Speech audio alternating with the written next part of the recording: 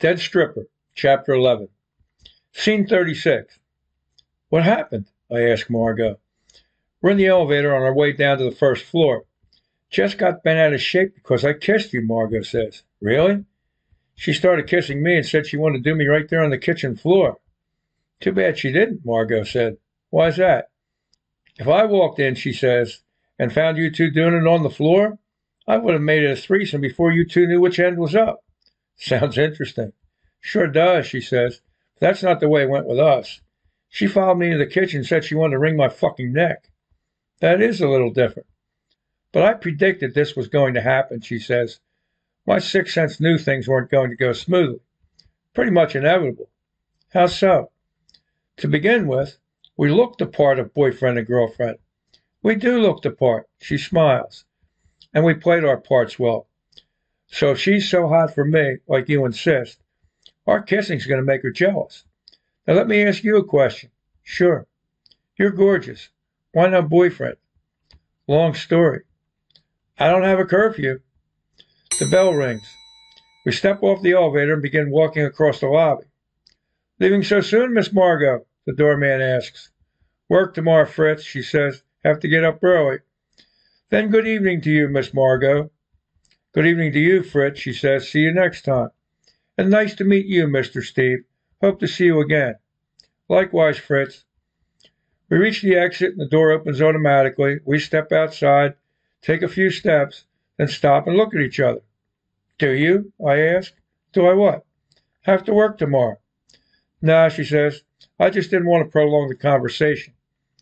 Then let's hear your long story about why no boyfriend. Okay. She takes my hand and leads me toward our parked cars. I caught the prick cheating on me, so I dumped him. When was that? 5 months ago, she says. What about you? Already told you. No time for relationships right now. So you haven't had a girlfriend for how long? She asks. Well, my last legitimate girlfriend was, 2 years ago. Beautiful girl. She's talking about getting married, having kids, and buying a house in the suburbs. So what happened? She asks. I had a real job back then. Territory manager for a large textile manufacturer. Did a lot of traveling. Anyway, I took a business trip to Albany during the summer. While I'm gone, she goes down to Long Beach Island. Why there? She asks. Her parents are rich. They own a mansion on the beach. And one of my buddies goes to the Tiki Bar one night. Very popular place on LBI. And he sees her dancing with some guy. Next thing he knows, they're all over each other, right there on the dance floor, kissing and shit. So he calls me. Well, you're still in Albany, she says, asleep in my hotel room. But he wants me to know right away. So when I get back home, I confront her and she admits it. She's sorry. Oh, so sorry. Got drunk. Didn't know what she was doing. Never happen again. Please forgive her. You know, all that happy horse shit. But you didn't buy it, she says. No fucking way. And no way I could ever trust her again after that.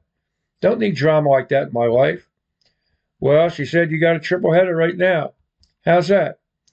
To begin with, she says, there's Jess and Pablo. Then we have Jess and you. And now add in me and you. Why me and you? We're on a date, she says. We're pretending to be on a date. Are we pretending, she says? I don't know about you, but I'm not pretending anymore. You're not?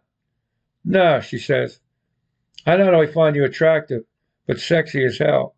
Then add in the fact I'm horny as hell because I haven't been with the man the last 5 months. That's it for Chapter 11. I don't know about you, but it looks to me like they're going to get it on. And damn it, I still didn't get that shave yet. Next time. I'll see you for Chapter 12.